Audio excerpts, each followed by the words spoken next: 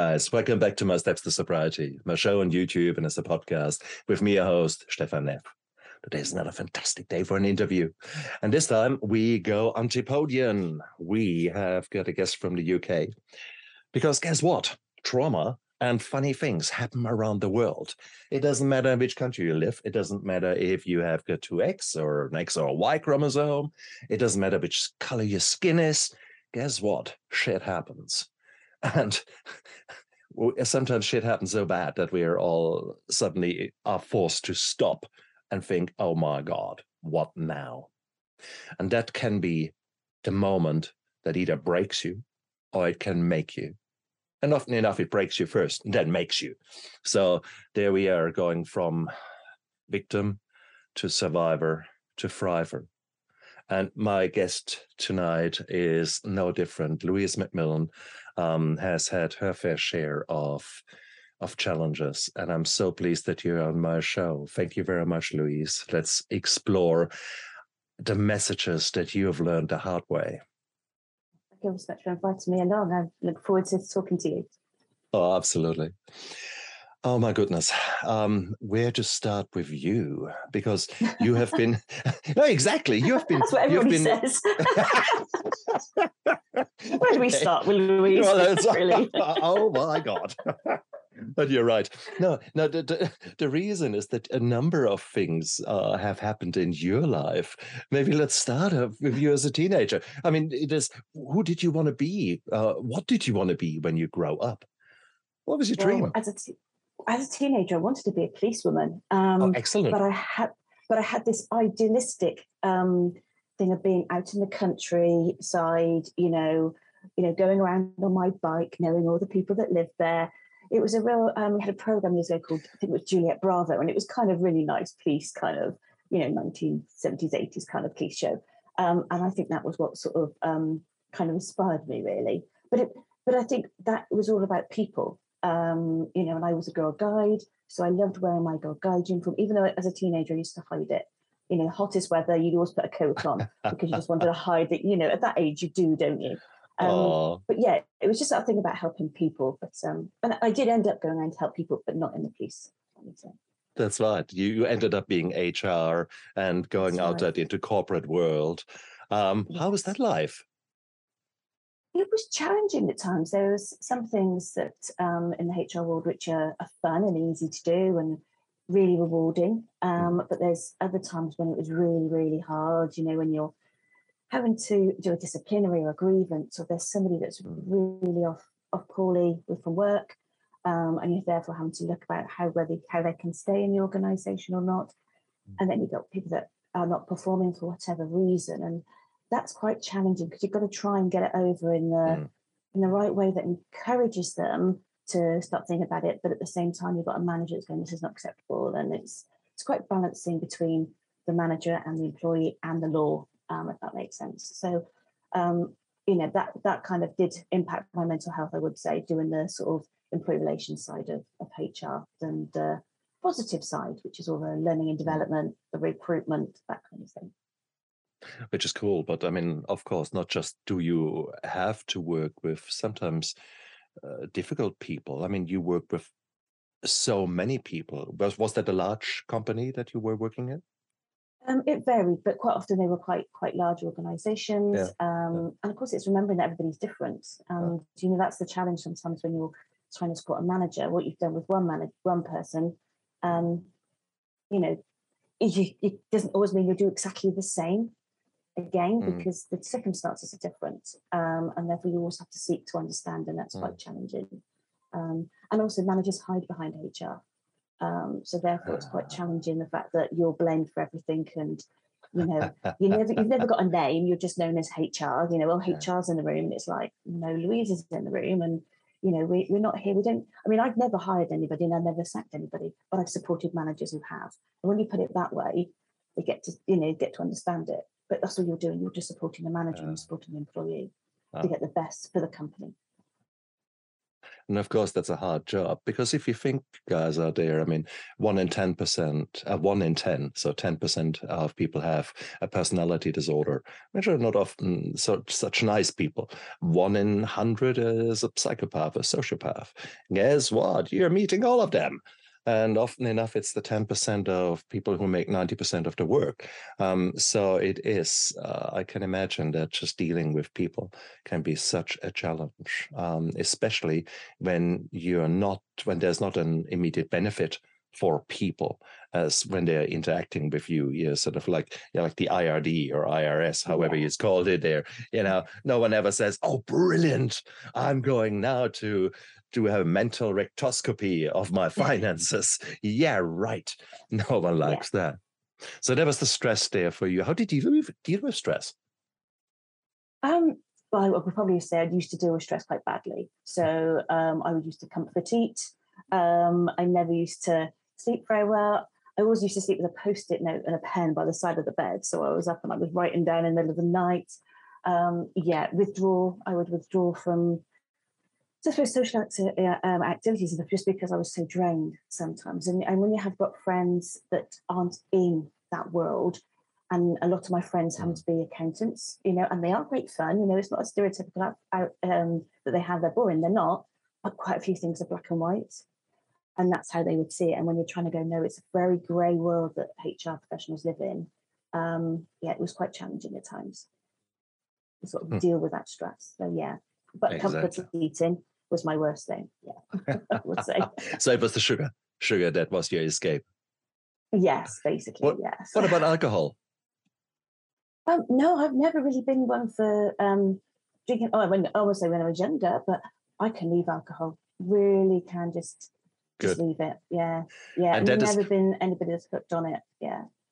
At the same token, the overeating can give you just as much this kind of release of pressure, this kind of the tension building.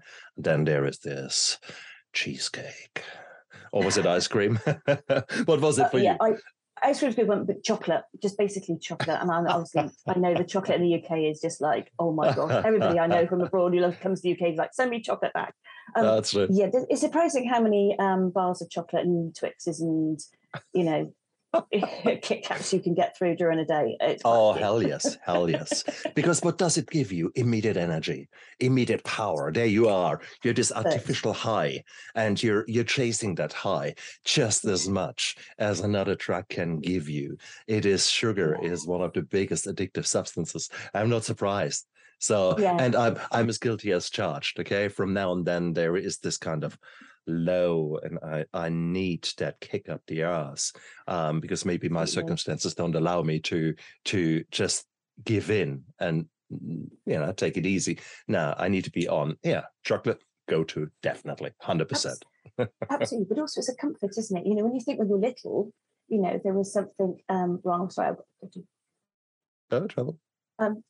Sorry. If you have when you're younger and you have you fall over or something, your mum or even your nan would give you a biscuit. And very from an early age, when I used to go to play school, so my nan would pick me up from play school and I would have a cake as a treat. And then we'd go and pick my older sister up from school and she would buy us a cake. And my mum had to say to it, no, Louise only has one cake during the day, not two. Oh, dear. So it was that thing of, I think that was the whole thing, when it's that treat, isn't it? So therefore, when you come out of a disciplinary and it's been really hard going, your mindset always goes, I need a treat, I need some chocolate. And in some respects, I'm glad I went for the chocolate, not for the smoking or for the alcohol, which, some other people did. I worked with HR people, so I've got to go and have a cigarette, and you go, wow, but your thing was, I'm going to go and have a bar of chocolate. Absolutely. And it all has, you pay a price for everything you're doing. Okay, that's just a fact. You the sugar in its own right. Let me restart it. Many of us have got addictions, and it is a bit of a whack-a-mole game. So when you're coming off your alcohol, and if you're not dealing with the underlying problem, guess what? the next best thing will just come. Let that be cigarettes, let that be sugar, and often enough it's sugar. So guilty as charged. When I stopped drinking, there were gummy wine snakes. I ate them. I mean, the whole day there were gummy snakes for Africa everywhere, and it was accepted in that model of recovery where I was. Nowadays, with hindsight, I realized that I just exchanged one addiction for the other, in all fairness. And it's still, I'm still working. I still have this addictive personality. So a cake looks rather tempting to me. And as if there ever was one slice of cake. That's rookie numbers. One slice. Yes. Yeah, a quarter of a cake. That's a slice. And then maybe two. Yeah. So now we're talking. Absolutely. And it's that thing when you go shopping, isn't it? And you kind of go in, I need a treat.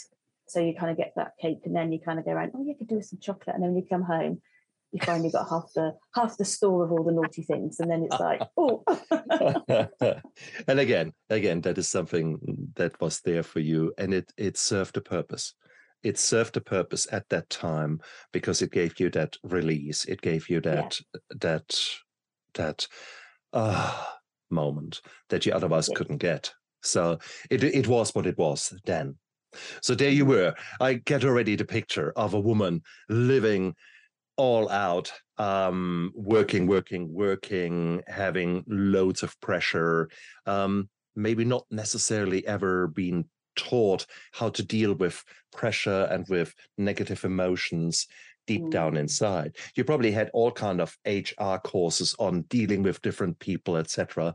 But often enough, that is more dealing with others, not dealing with your own introspection, with your own own emotions.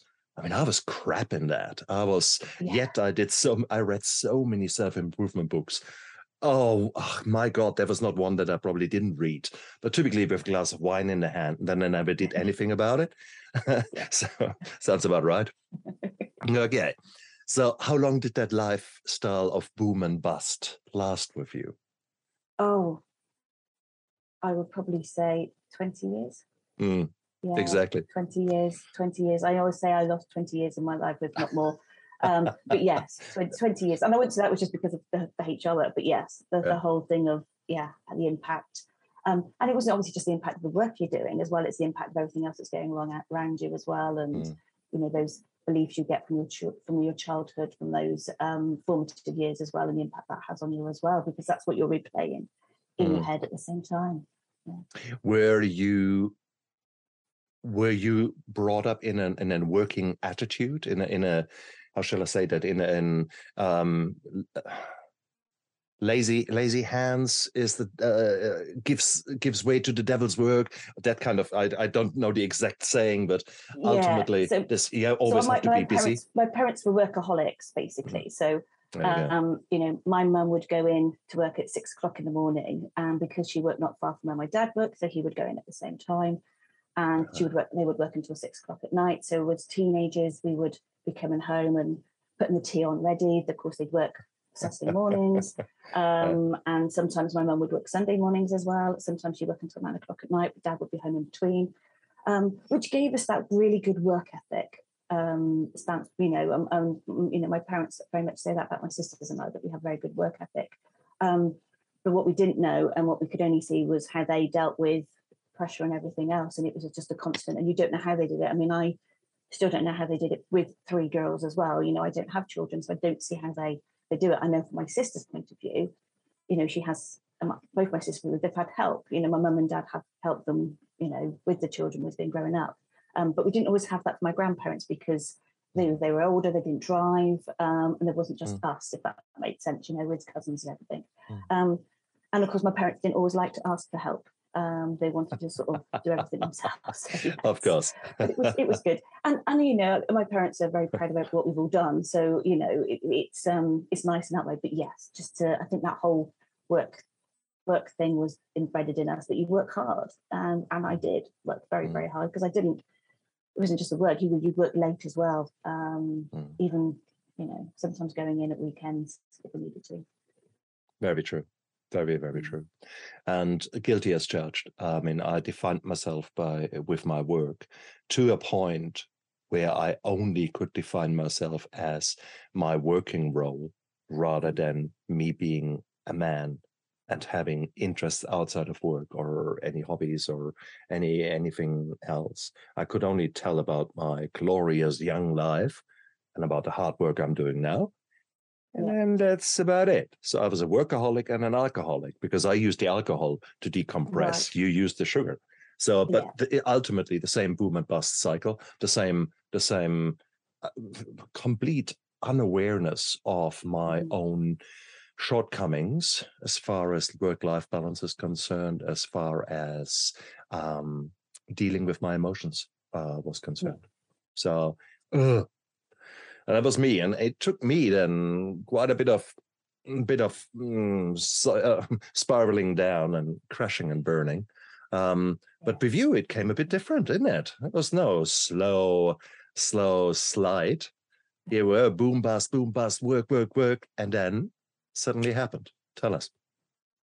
So yeah, as you say, it's that boom busting, and I spiraled into depression, and that was quite hard going at times. And it's interesting. Just before I tell you what happened, it was just a few months beforehand. I was diagnosed with depression again, and I was really, really in a bad place. So when I had, I'd keep going at work, but I would come home and go straight to bed, and I get up, but I go to work and I come home and come straight to bed. And I would live like that for a good few weeks before I really realised what was happening. And at the end of 2016, when this happened, the only person I could tell was my mum. And it was a very, very numb Christmas. And I remember saying to her during that Christmas, I've got to change things, because otherwise, what's the point of me being here?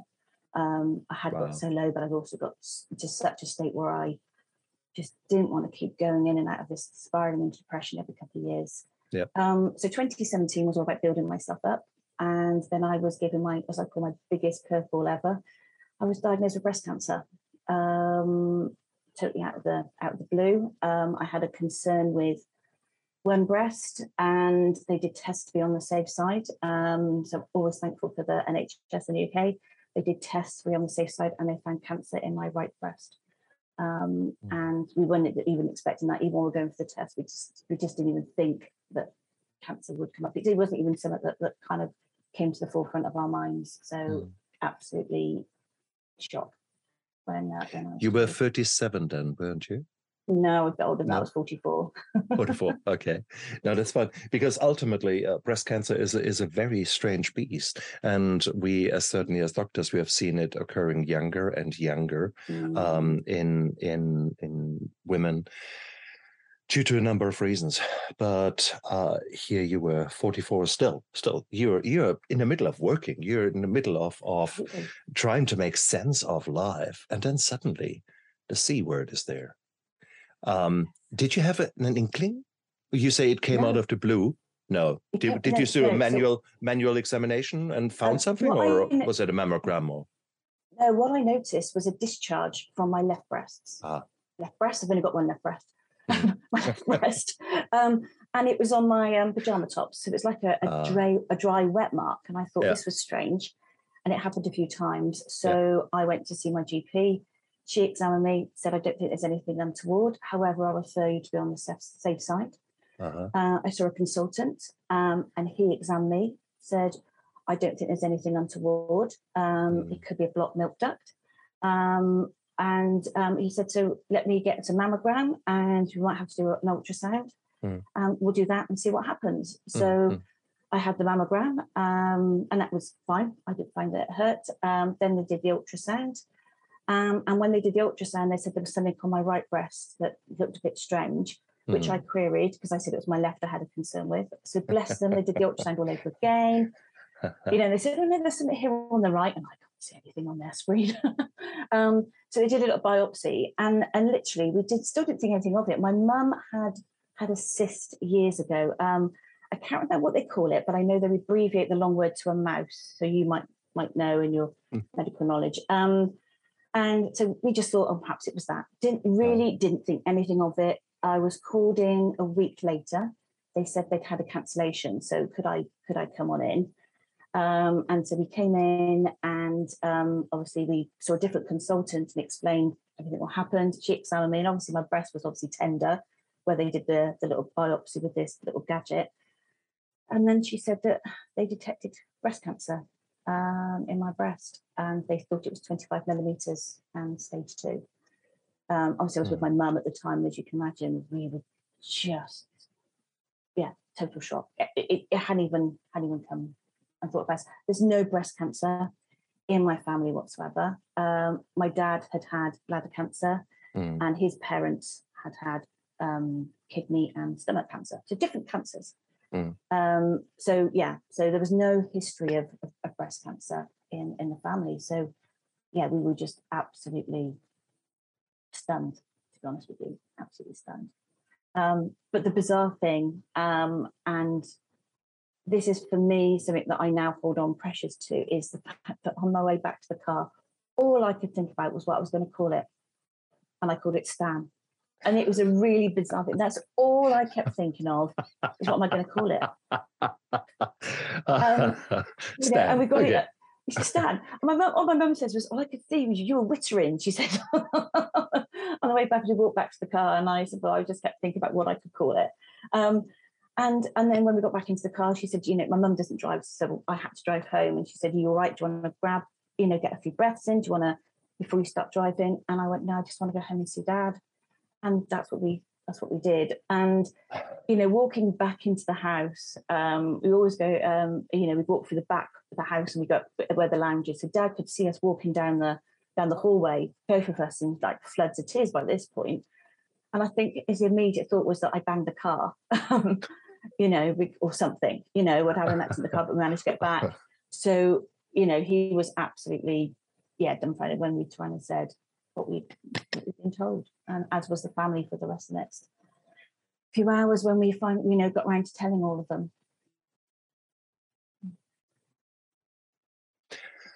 Wow.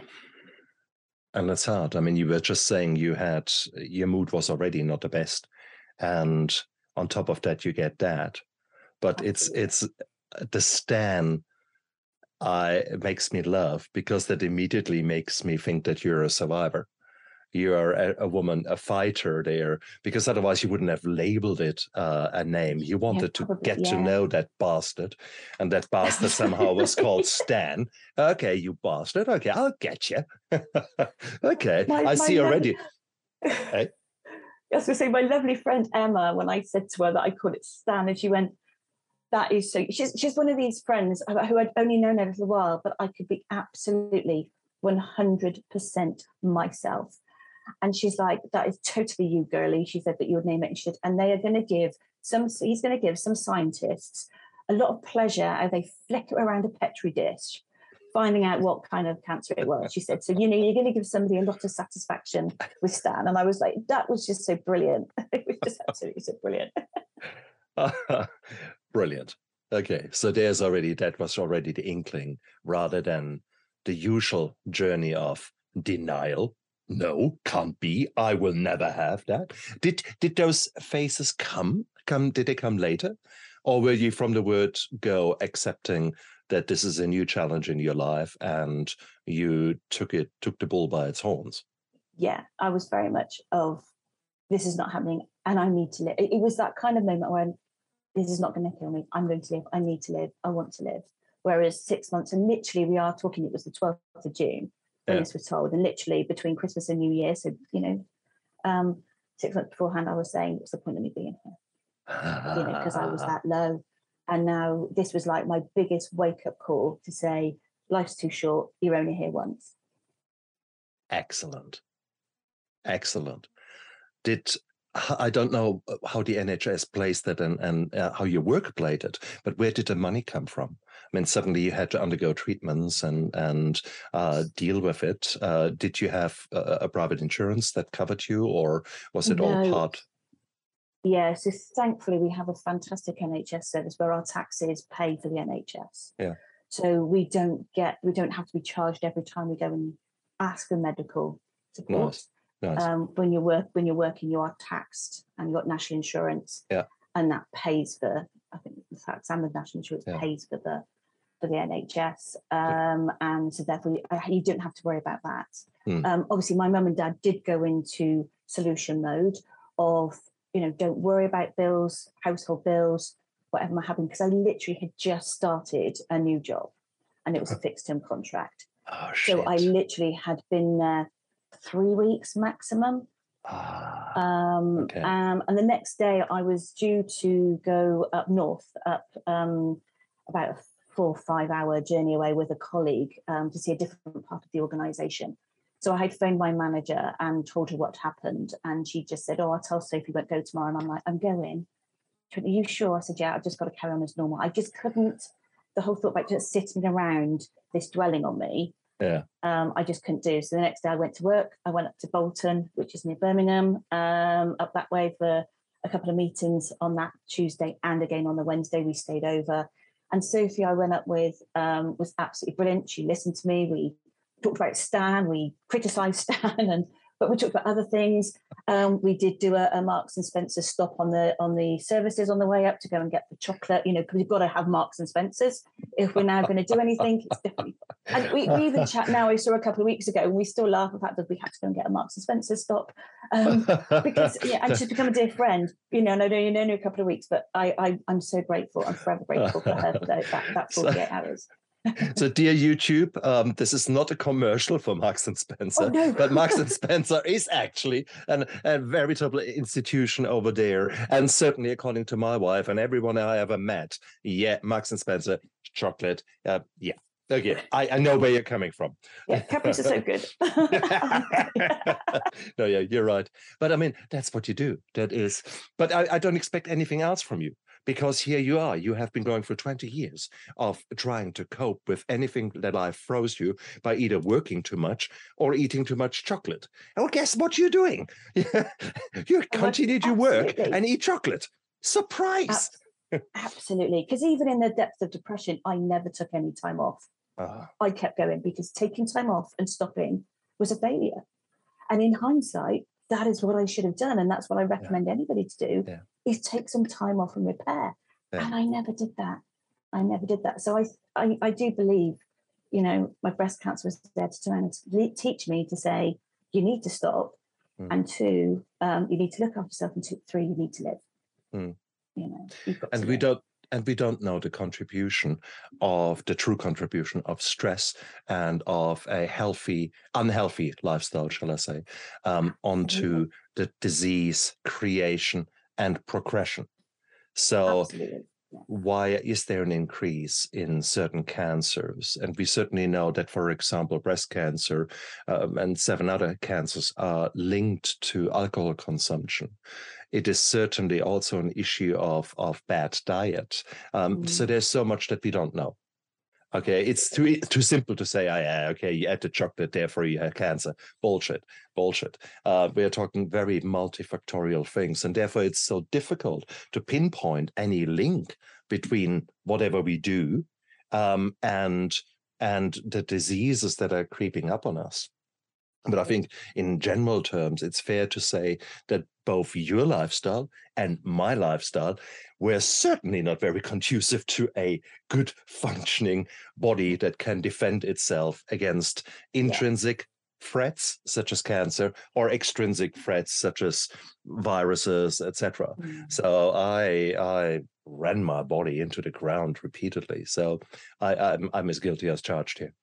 So, but I think then you were still in this workaholic and chocoholic mode. So how long did that continue? And more importantly, which kind of treatments came along? Because they would have altered very much what your life was all about. Absolutely. So when I was diagnosed, they would tell me certain things they would do depending on what cancer it was. I mean, it was hormonal estrogen was the cancer, but obviously they did a lumpectomy literally a week after I was told, and they thought that the cancer was 25 millimeters. Actually, when they opened me up, they realised it was bigger. It was 45 millimeters. They removed 2 lymph nodes, removed 3 lymph nodes and 2 lymph nodes tested positive for cancer, who I affectionately called Cyril and Sydney, because I had to name everything then. So you rather like the older names. I mean, there's Cyril, Sydney. I was trying to go for names that no one had in the family and nobody was related to. because the first name I did come up with was Bert, but my great nephew was called Robert, and that was too close to home. So I had to go with names that I could have thought that there was nobody around. I like close. that. That's where I was going from. And then, so yes, so I named it and had lumpectomy, which also meant then I had to go down the chemo route. Now I'm going to share something about this because I always think about your intuition. And this is something that on this particular occasion, I now really believe in my gut feeling and that full intuition you had. So the day before I got my results, ironically, I was at the hairdresser's and I was talking to my hairdresser, and then all of a sudden I just went, I'm going to have chemo. And she goes, oh, you don't know this, you don't know it's going to be fine, being a positive lover. And then the second day we went to the hospital and we're in the waiting room, and I said to my mum, right, we're going to get through the next step. It's going to be fine. It's going to be hard work, but we're going to get through it. And my mum's like, where's this coming from? You've been really positive. I said, Mum, I just know I'm going to have chemo. No, you don't. Don't worry. It's going to be fine. Yeah. And of course, we went in and saw the consultant, and she told us, obviously, that the tumour was bigger and the fact that they found, well, she didn't say they found solidity, but obviously she said they found the cancer on my lymph nodes, which meant I was going to have to go through chemo. So, of course, I'm there going, yeah, okay. And, of course, my mum's absolutely devastated. And the Macmillan nurse, because we have a charity over here called Macmillan, spookily, not spelt the same way as my surname, and those nurses, they're always in those appointments for you. And she said, yeah. Louise, are you okay? Do you understand? I said, yeah, I knew. I just absolutely knew. So now I always really, really believe in that gut feeling, that intuition, because I'm like, yeah, that told me. And so I was prepared to be told that I was having chemo. And I started chemo probably about a few weeks later. So literally, it was sort of a month after my lumpectomy, literally a month after my lumpectomy. I had my chemo. I had to have a PICC line in my arm put in for the vein, which I affectionately called Penny. We do know some pennies, but it's the only thing I could think of with Penny the PICC line. And so yes, and I was still working. So we planned what was going to be happening.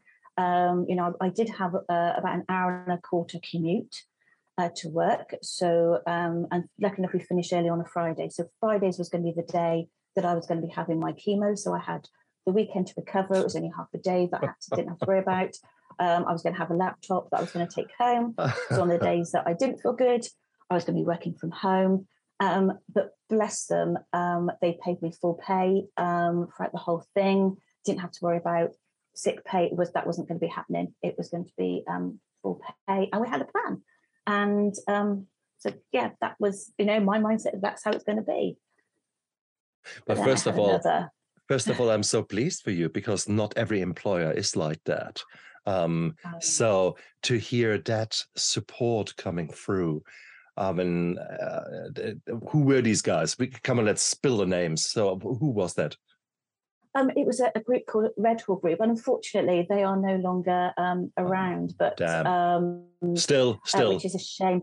But guys, I'm brilliant. So, proud of you guys. It's Barbara, it's Sophie, it's Rachel, it's Ellen, and it's Jason. It was the team. They were really supportive. Brilliant. I'm so pleased for you, because that's the hard thing for so many other people, who suddenly have not just the fear of the cancer, but the fear of existence, because suddenly their pay gets slashed, or they lose their job. And with you just having started 3 weeks into a new job, I mean, wow, how beautiful is that? Absolutely, because you so many weeks into a job, you wouldn't be entitled to the sick pay. Normally, you've got to pass your 6-month probation exactly before you get any pay at all. And that's where my mum and dad were coming from, in that sort of being practical. Don't worry about it. We'll get it all sorted. Exactly. But which we had to look at in the end, because I did have another curveball happen, which happened after my chemo, and we all thought I started getting stomach aches. It was the week after my first chemo, so we just thought it was the side effects. Nobody around us had chemo before. Obviously, we'd kind of known distant people, friends of friends, but nobody in my immediate friendship group had anybody in their family or in our family had chemo, even though we'd had cancer diagnosis. So when I was having these stomach aches, everyone was saying, well, yeah, you don't know, and you don't know your pain threshold. So of course, my pain was dismissed because obviously I've not had children. So what would I know about pain? Literally, that was what I was told. I haven't had children. Come on. What about? But I was in absolute agony. And on the Monday, which we are talking about the 7th of August. So we are not talking that long ago, but obviously 5 years ago. I was driving to work and I had this gut feeling that I ought to turn around. And I thought, I'm going to listen to my gut. And so I did. But I went to the service station and I phoned my parents to say, I'm not feeling right. I'm on my way home. Because I just felt this need to tell them that that's where I was. And this is how far I was away from home. And I was heading home just in case there was a problem. Because in my head, I was also going, I don't think I'm safe to drive. But I did. It was, it was really early in the morning, so it wasn't too busy. I made it home. I called my GP as soon as they were open to get an appointment. I had to wait about an hour or so before I went down. And then we went down and we chatted to the GP. And in between this time, I'd had a CT scan to see if the cancer was anywhere else. And so she gave me the good news that the cancer wasn't anywhere else, which was great. But of course, it was overshadowed by the pain that I was in. And she examined me and she said, I'm not an expert. I'm not an expert on chemo, on cancer. She said, if you come to me with just this, I would have said it was appendicitis. And what I want you to do is I'm going to admit you straight away to hospital. So she did all the calls. We were there. I went back home. I went back to my parents. I dropped my car off. My dad took us in because we didn't know how long we were going to be. So we arrived. My little sister actually works at the hospital. So we kind of messaged her to say we were there. So her manager kind of said, well, just go and find out what's going on. And that was good because I went into A&E initially and obviously saw someone. They sort of went through everything and then they told me to go to like not outpatients, but another ward, which was done. Of course, my sister was there and she spoke to the nurse, the medical staff in that particular ward, the nurse, and I think the receptionist, and said, because of course she knows them, said what had happened. And of course, because I'd had my chemo, your immune system is quite low. And at this point, my hair is falling out. And I've had it all quite short cropped because we didn't know the extent it was falling out. So they put me into a side room so that with other people there, just in case there's any other infections that people had there. So, quite grateful that my sister worked there and she was able to sort of sort that out. I then saw the original consultant who examined me and he said, right, let's get another CT scan. And I'll never, ever forget his words when he came back with those results. He said, you are a very, very poorly young lady. You are not at all well. You have appendicitis, but actually your appendix has burst. It's now in an abscess, which is stuck to your bowel and your colon. When we did the original CT scan, you could see something there. And he showed me on the thing. He said, but we weren't looking for that. We were looking for cancer. Sure. He said, and that's what we were looking for. He said, and so therefore, he said, when we see it now, of course, it's even worse. He said, you've got to stop drinking water. At this point, I can't get enough water down me because obviously I'm dehydrating. He says, I really need you to stop on the water because I'm going to try and do keyhole. If not, I'm going to have to do major emergency surgery and I'm going to get you in as soon as I possibly can the next day because it is borderline peritonitis. And we don't want that abscess to burst. So I had a very, very painful night in hospital because I was in absolute agony by this point. And the next day I was taken in to have an operation and bless them, they tried to do keyhole. So I got my belly dimples. I can't talk to one in belly dimples. But they couldn't do it. It was so big. So they had to open me up. And so I've got a 6-7 inch scar from the top of my belly button to the top of my bikini line, where they had to open me up. So I've got a lovely scar. No scars beforehand. I get 2 in 2 months. Hey, look, it is what it is. So I'm then in intensive care for 48 hours. My hair is all falling out by this point. I could just put my hand through my hair and it's just all falling out and it's all over the bed. And so I'm in intensive care for 48 hours. Brutal times. Did you Can you remember much of that, or were you actually in a haze and your brain protected you from what was going on? Really? No, I can remember quite a bit. You know, I remember still being sort of dehydrated and wanting loads and loads of water. The thing I always remember them saying was, of course, because I've never had an operation before or anything, so I've not had morphine. I always get them mixed up. I have to remember it's morphine, not methadone, morphine. I remember them saying, you know, when the light comes on, you can press it for more morphine. And they kept saying to me, Louise, you seem to be in a lot of pain. And I'm like, no, but you're using a lot of morphine. And I'm going, you said when the light comes on to press it. They said, oh, no, when the light is on, you can press it, but only when you're in pain. So for people who don't know what we're talking about, Louise was in a hospital, and she had a push-button machine that was connected with a syringe to her vein. And every time she pressed the button, a little amount of morphine was given, 1 milligram typically. And so the patient has got the possibility or the opportunity to treat the pain herself, rather than having to call for a nurse who might be busy, who then has to, you know, get the drug from the cupboard, throw it up, check it with another nurse, come back. That can take sometimes in a busy ward 20 minutes. That's a long time to be in pain. So therefore, we've got these modern machines, which are perfect. Patient-controlled analgesia. Brilliant. But yeah, it is a minimum lockout of 5 minutes. And when the light comes on as green, then you can press it again. That's right. And so she did. I did. More times I needed to. Who needs chocolate when we get morphine? Hey, here that is. Yes. So you felt good.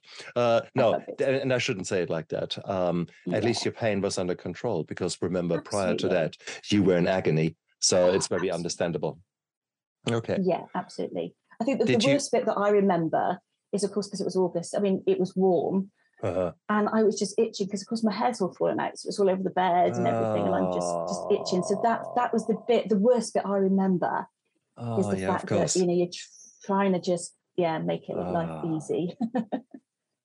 I didn't even think about that. That was the worst thing when I still had hair.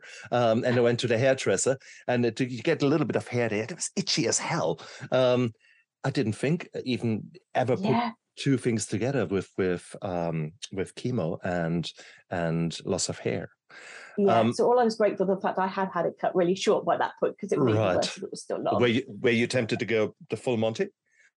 I did. I had a friend, when I came out of intensive care and I was in the hospital, and friends began to hear what was happening. A friend's sister came in and shaved my head for me while I was in hospital. So it was nice. Made it a lot easier. Well, isn't it? Exactly. So you might as well go the full 9 yards, because ultimately it is, no. Okay, so you got rid of that itch, so to speak. And it might sound weird to people. Every year we're joking about it, but what else can you do? What else can you do? It is. Yeah, I was trying to say that breast cancer wasn't dramatic enough. Obviously, probably because I was still working. You know, the universe was saying, she's not got the lesson yet. I love it. Love it. Okay. Oh, I like it a lot. Was there at any one time a moment when you actually feared for your life? I did when I had the lumpectomy.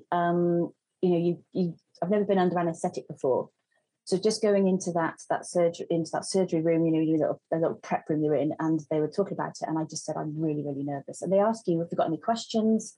It doesn't matter how silly, you know, ask any questions. And all I kept thinking of is, what happens if I don't wake up? And so I was really, really nervous about going in, and, you know, the anaesthetist and their assistants were very helpful, going, it's fine, you'll be fine. But when I went in for the appendicitis, I was just like, just get me in. I'm in so much pain. Just get on and do it. I just want it over with. So yeah. Cool.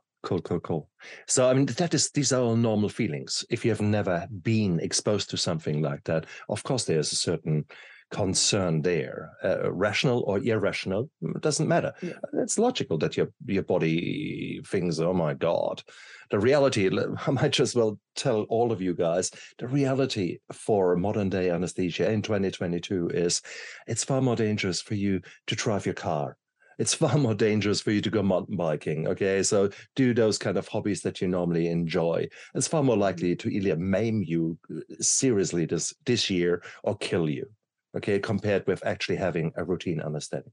Let's be quite clear about that. But your mind, of course, comes up with all the kind of horror show. No, so that's normal.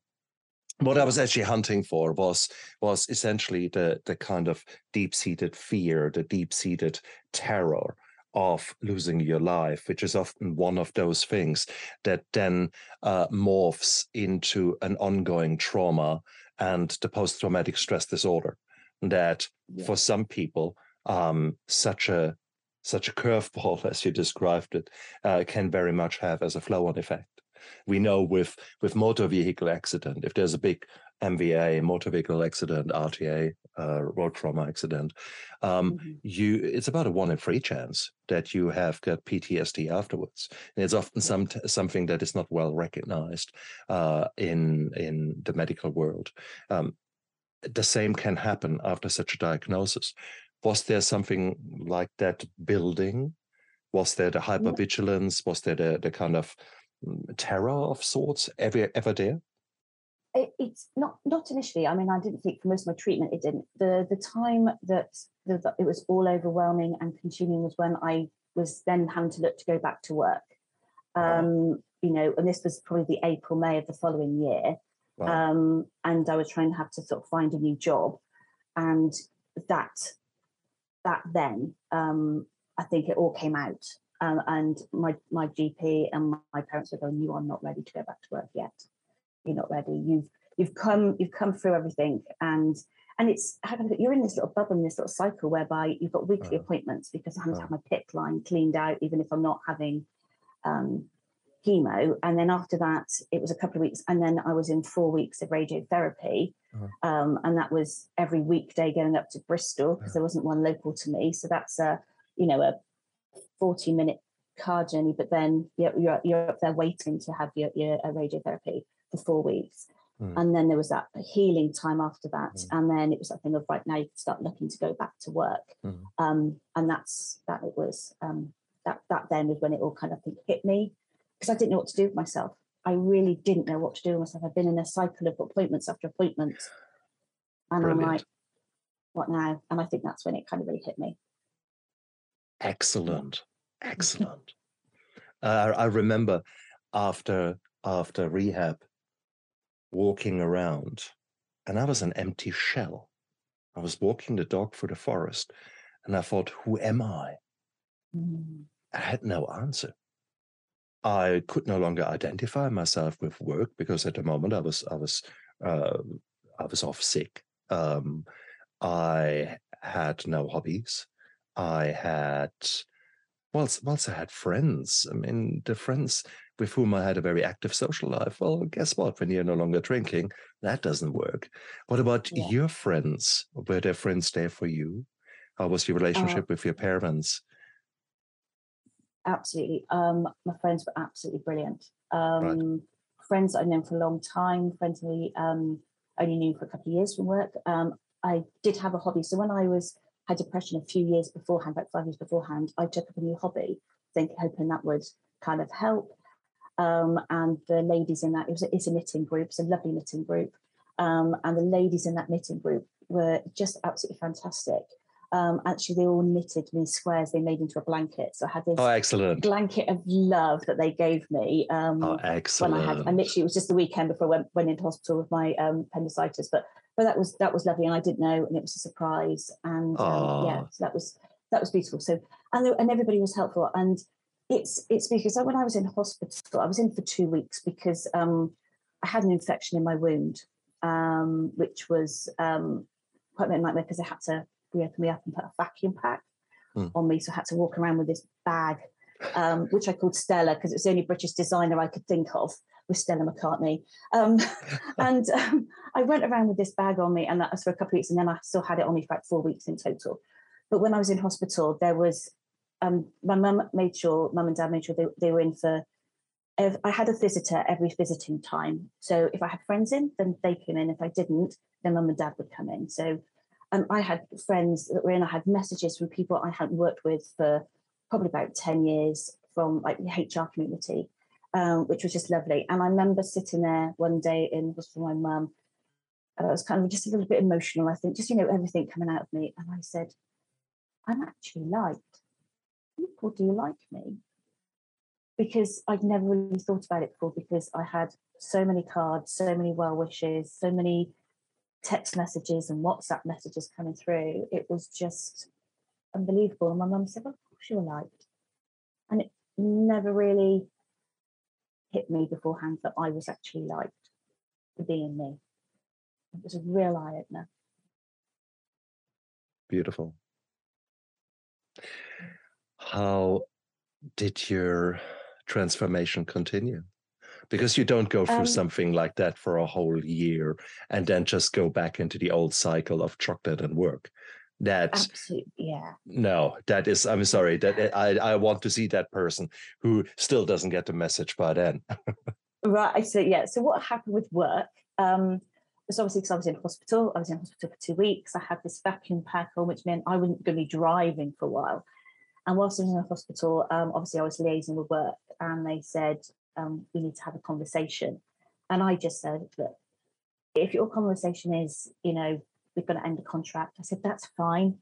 Because I don't know when I'm going to be back, and you need someone to do this work. So that's fine. So bless them, the contract ended at the end of August. They paid me full pay. They even then paid me a month's lieu of notice at the end of August. I could not be absolutely more grateful to that company. It was just so kind of them. And so then I was off. My doctor then signed me off. He said, you're not going back to work. You've been through so much. You've got to, you just need to concentrate on this. I actually think, because my doctor knows me very well and he knows my history with depression and anxiety, I think he realised that it wasn't registering at that point. Because when I phoned him in the April to say, could you sign me off? I wasn't ready, and I was in tears. And he did say, I'm glad I've seen you like this, because I would have been worried that it hadn't hit you as hard, if that made sense. So eventually he said I could go back to work, but I had to go back to work part-time, because he said, I know you'll go from 0 to 1,000 miles an hour. He said, so I want you to go back part-time. If you can do 3 days, great. But if you're going to do 4 days, can you do Monday, Tuesday, have a Wednesday off, do Thursday, Friday? So you're breaking it up. He said, because if you worked for anywhere else, he said, and you were in employment, you would have gone back on a phased return. He said, and you don't have that luxury. So I went back to work, and I decided not to do generalist HR. I was going to concentrate on recruitment, because that was the side that I enjoyed. I got a job in Bath. So we're talking about an hour and a quarter drive again for me to get there. So it wasn't anything local. So the Wednesday off helped. And it was a fixed term contract. And that was good. And I must have been about 2-3 months in. And I was on the way home, and I'm going, I can't do this. I can't do this. I can't do this work. I can't do this anymore. I could feel myself, my whole shoulders tightening. I could just feel the tension rising. And then the next day, I came into actually what is this room, but at the time was a little bit of an office, but I used to do my hair in this room. So to debate with what hair I had left, or was growing back, I should say. And on my wall, which is just the side there, it must be about this big. And it says, if you always do what you've always done, you'll always get what you've always got. And on that particular morning, for whatever reason, this phrase was like this big. It was like I came into the room and it was just so big. And I said, yeah, if I always do what I've always done, I'm always going to get what I've always got. And I said, fine, that's it. I need to change things. I don't know what, but I'm going to definitely change things now. So obviously I continued, and my contract was renewed, kept being renewed until the end of January. So we're now in 2019. And I thought, I've always wanted to be a life coach. I've always wanted to help other people. I've trained, I was qualified, but I'd done nothing with it because I didn't believe in myself, and I didn't believe I'd get out to people. And I'm going to follow this. So I had a plan, and that's what I ended up moving into doing. And after all, you've gone through the darkness, you've gone through a lot of hard times, challenging times. Yet at the same token, you were actually a woman of many abilities due to your training in HR, which is not only the people skills, but also the communication, the actually the troubleshooting, the finding solutions for problems where other people only see insurmountable challenges. You were taught to work around things. So it's a logical kind of progression to actually say, well, okay, if I can deal with kinds of sort of shit in a company, well, I also can deal with shit in people's lives. And why don't I actually start with my own? Yes. So that's actually the interesting bit. So I found the same in my life when I actually finally then stopped and was in rehab. I threw myself with the same, I don't know, the same amount of energy at the recovery process as I did in many other things in the past. But this time it was actually so different because I was working on myself. It was more painful. Sure, that's true. But equally, it was so much more rewarding because I was actually building a foundation from which a new person could grow. I was changing, and luckily, I had the inkling that this was going to happen, and that gave me the power to persevere. What gave you the power to get through the kind of year between your original diagnosis and getting back to work?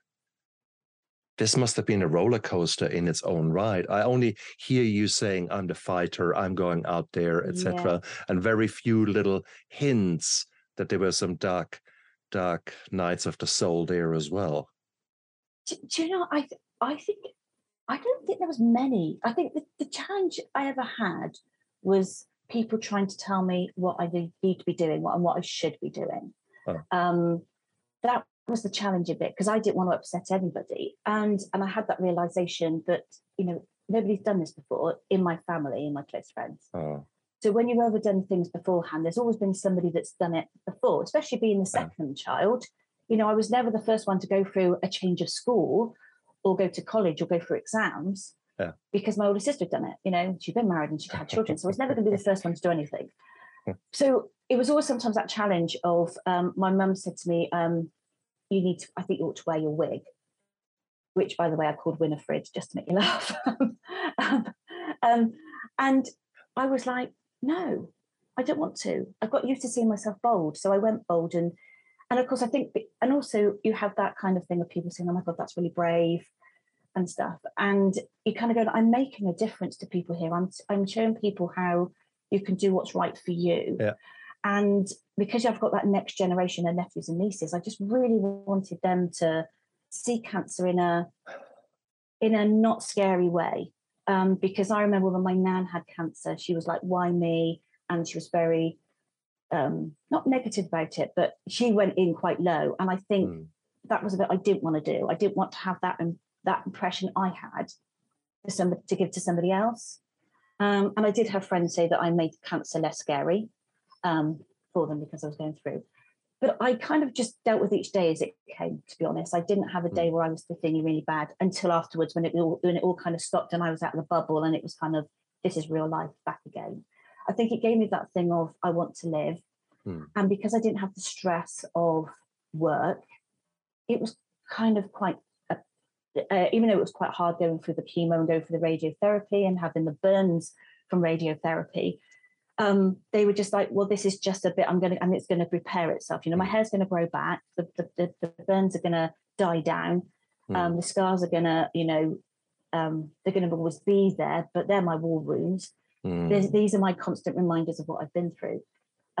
So it wasn't as, I didn't have a thing where about, I'm not going to survive this. I just had the attitude that I'm going to get through this and it's going to be fine. And that was the thing. I got up every single morning. I got up every morning, I got washed and I got dressed.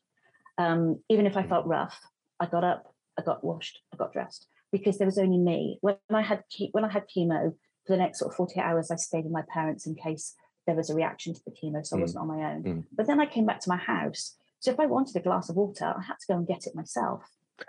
There was nobody else to go and do that. So I think in that kind of thing, it gave me that thing of, I just have to do it. I think if I say with my mum, yes, she would have gone and got me a glass of water and anything I wanted, but I just needed that independence, and I didn't need the smothering. But the biggest thing, my learning, was that a lot of my anxiety and depression and the stress are mounted by my perception of what people thought of me, and the nitpicking and the things they've said. And, that's that thing of, if people say it often enough, you think it's real and you think it's true. But during my time I went through cancer, the nitpicking, the snide comments, the little bitch remarks stopped.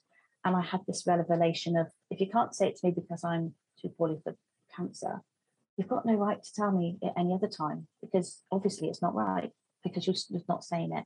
And that was the biggest revelation for me, to think about my mindset.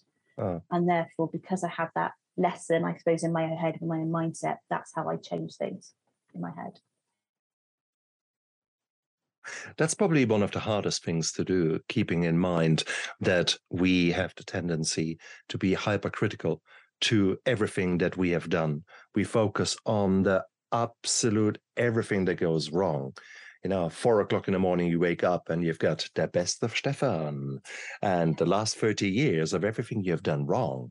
And you think, and you talk to yourself in ways that you wouldn't talk to your worst enemy. Yet we put ourselves down. So how the hell did you jump from, did you get that realization that other people actually stopped talking trash to you?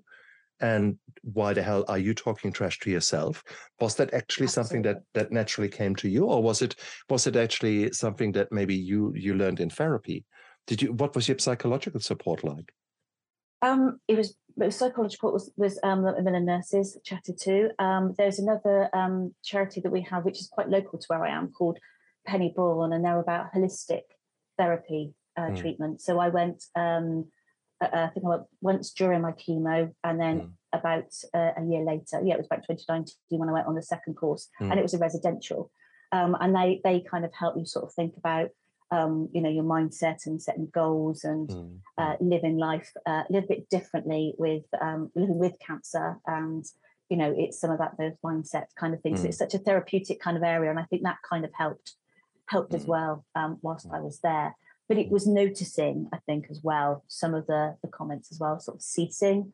And I suppose because I didn't have that stress of overthinking at the same time, my mind was clear, because, I was, all intents and purposes, I was off work. I was like, apart from having the treatment and going in, 2 weeks of apart from going in to have my PICC line cleaned, the rest of the days when I sat were by myself. And I had a friend who had her own business and just readjusted some times that every Wednesday we went for a coffee and we chatted things through. And, she was a friend that I could always chat through quite well. She was going through some things in her life. So we were a real good support network for that. And that kind of helped. Other things were on offer if I wanted it. And I just at that time didn't feel I needed it. And I didn't want to go to cancer groups because I was concerned and worried that there would be people there, and it's not a problem if they think that way. Think of, why me? Oh, this is terrible. I'm, it's awful. If that's what someone's going through, that's fine. But at the time, for me going through cancer, I felt I didn't want to hear that. I just wanted to be, I suppose, in my own little bubble. And in some ways, I was in my own little bubble. Nice. And that is again, that's whenever you go into a mental health challenge, that is exactly something that you need to figure out for yourself. It's all quite nice to say in the sense of, for example, a 12 AA 12-step program, that when you go for an inpatient rehab, you then follow with 90 meetings in 90 days or something like that.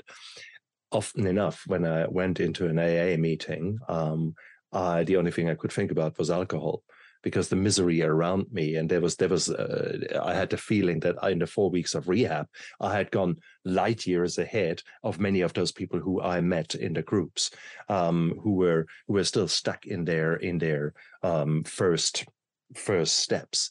So it was a crazy time, I have to say. And so I understand very much that you chose to continue in your bubble, the way you called it. Yeah. It is just you found your way. And that is, I think that holds true for so many out there. There are myriads of ways there. Not everything will fit everyone. And your belief systems are sometimes a hindrance that might need to be addressed. There's so much that's going on.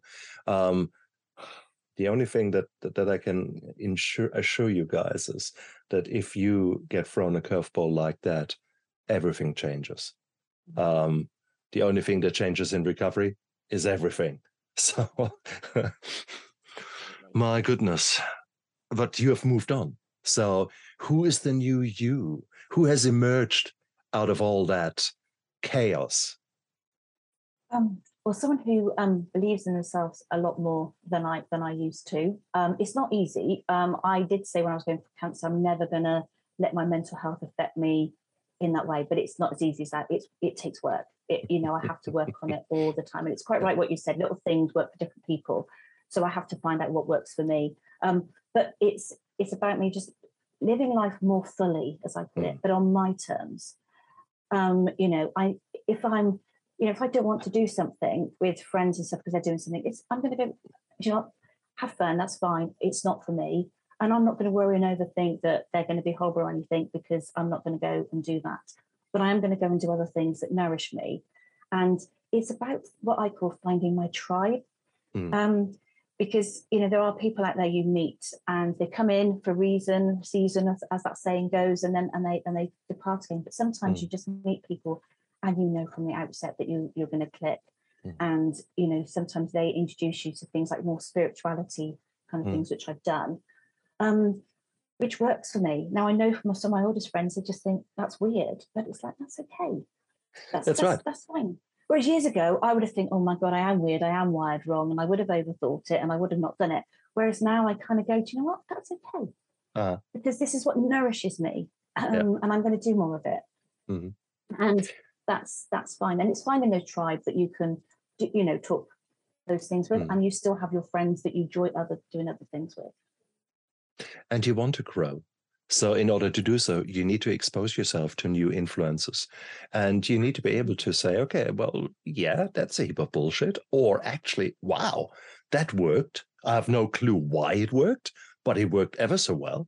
And I had to experience that with a number of things in my life, alternative methods of healing, where I say, wow, I don't know what you just did, but I feel different. I'm floating out of here, not walking out of here. And that is, if you can switch on, if there are different ways that can switch on your parasympathetic nervous system, and in turn allow you to heal and allow your body to switch its own guided missiles on, to actually look around, okay, where do I actually need to focus on healing? Your body will find it and your body will start to do so, but you need to give it permission. And whatever that takes, whatever that means, that if that is some sound bowls, shall I say, and you hear certain vibrations that really put you into a certain calm state, beautiful. Maybe some breathing exercises might be something. Maybe being indeed in nature and meditating. It might be something like that. If you're religious, deep prayer. If you are spiritually inclined and actually really want quiet, then go onto a meditation retreat where literally you don't talk for a whole week. Shit, that is something that would be scary for me, but I think one day I will do that challenge to just see what happens when you give your body the chance to look inwards and bring out whatever is waiting there to be brought out. So it's beautiful. There is so much out there that will allow us to grow.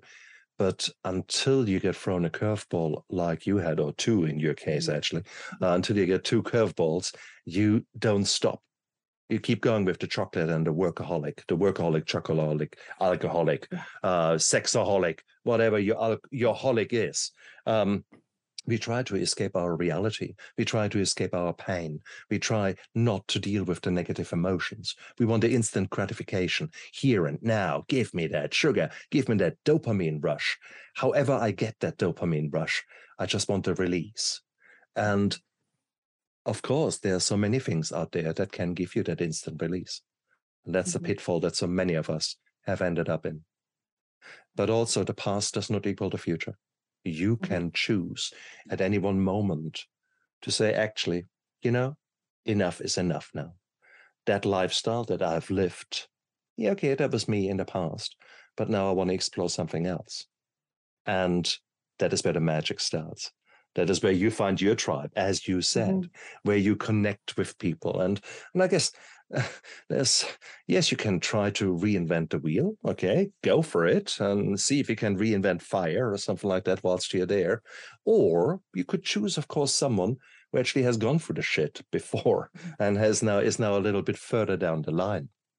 So that's where a life coach comes in, or someone like you. So Louise, if people are out there who think, wow, I really want to know more about this woman, and maybe even get in touch and maybe get some guidance and some ideas where to move forward to, how can they find you? Okay, so I have my own website, which is my name, so www.louisemcmillan.co.uk. You can connect with me on LinkedIn. Always happy to connect with people on LinkedIn, and also on Instagram. My page is Louise Macmillan on Instagram. Cool. That way. And if you want to read a little bit about her or from her, I know you've written a book chapter. Go on, show us your book. Yes. So I've been very lucky to be in a book called The Bounce Back of Women's Health, which you can get on Amazon. It's 36 of us women, maybe not that many, 20 women have all written a chapter. I'm on page 73. I know it off by heart. Perfect. And it's a beautiful. So you can read my chapter. Yeah. Beautiful. And if that is not enough for you, you might as well go out there, get yourself My Steps to Sobriety, where I share my story and the lessons I learned the hard way, and demystify mental health and addiction, and give you action plans where you guys can work with, let that be toxic relationships, or let that be any other challenges in your life. Life is too short. Don't reinvent the wheel. Find a tribe that actually you gel with, and then try to find those people who are further down the path than you are. You're just starting out. Or you might be in the middle of the path, but there are always people who are further down. See what they have done and learn from them and get infused by them, because that's who maybe you want to become. That's certainly what I look for. I want to be the dumbest person in my team, because then I can learn from all the people around me. And it doesn't matter how much I'm a leader, how much I'm putting myself out there. It's still, every single time I speak to a beautiful guest like Louise, I learn and I reflect and I become a better human. And that's cool. So guys, find your tribe and check Louise out down there. If you look into the description of the YouTube video and of the podcast, you find all her details in there.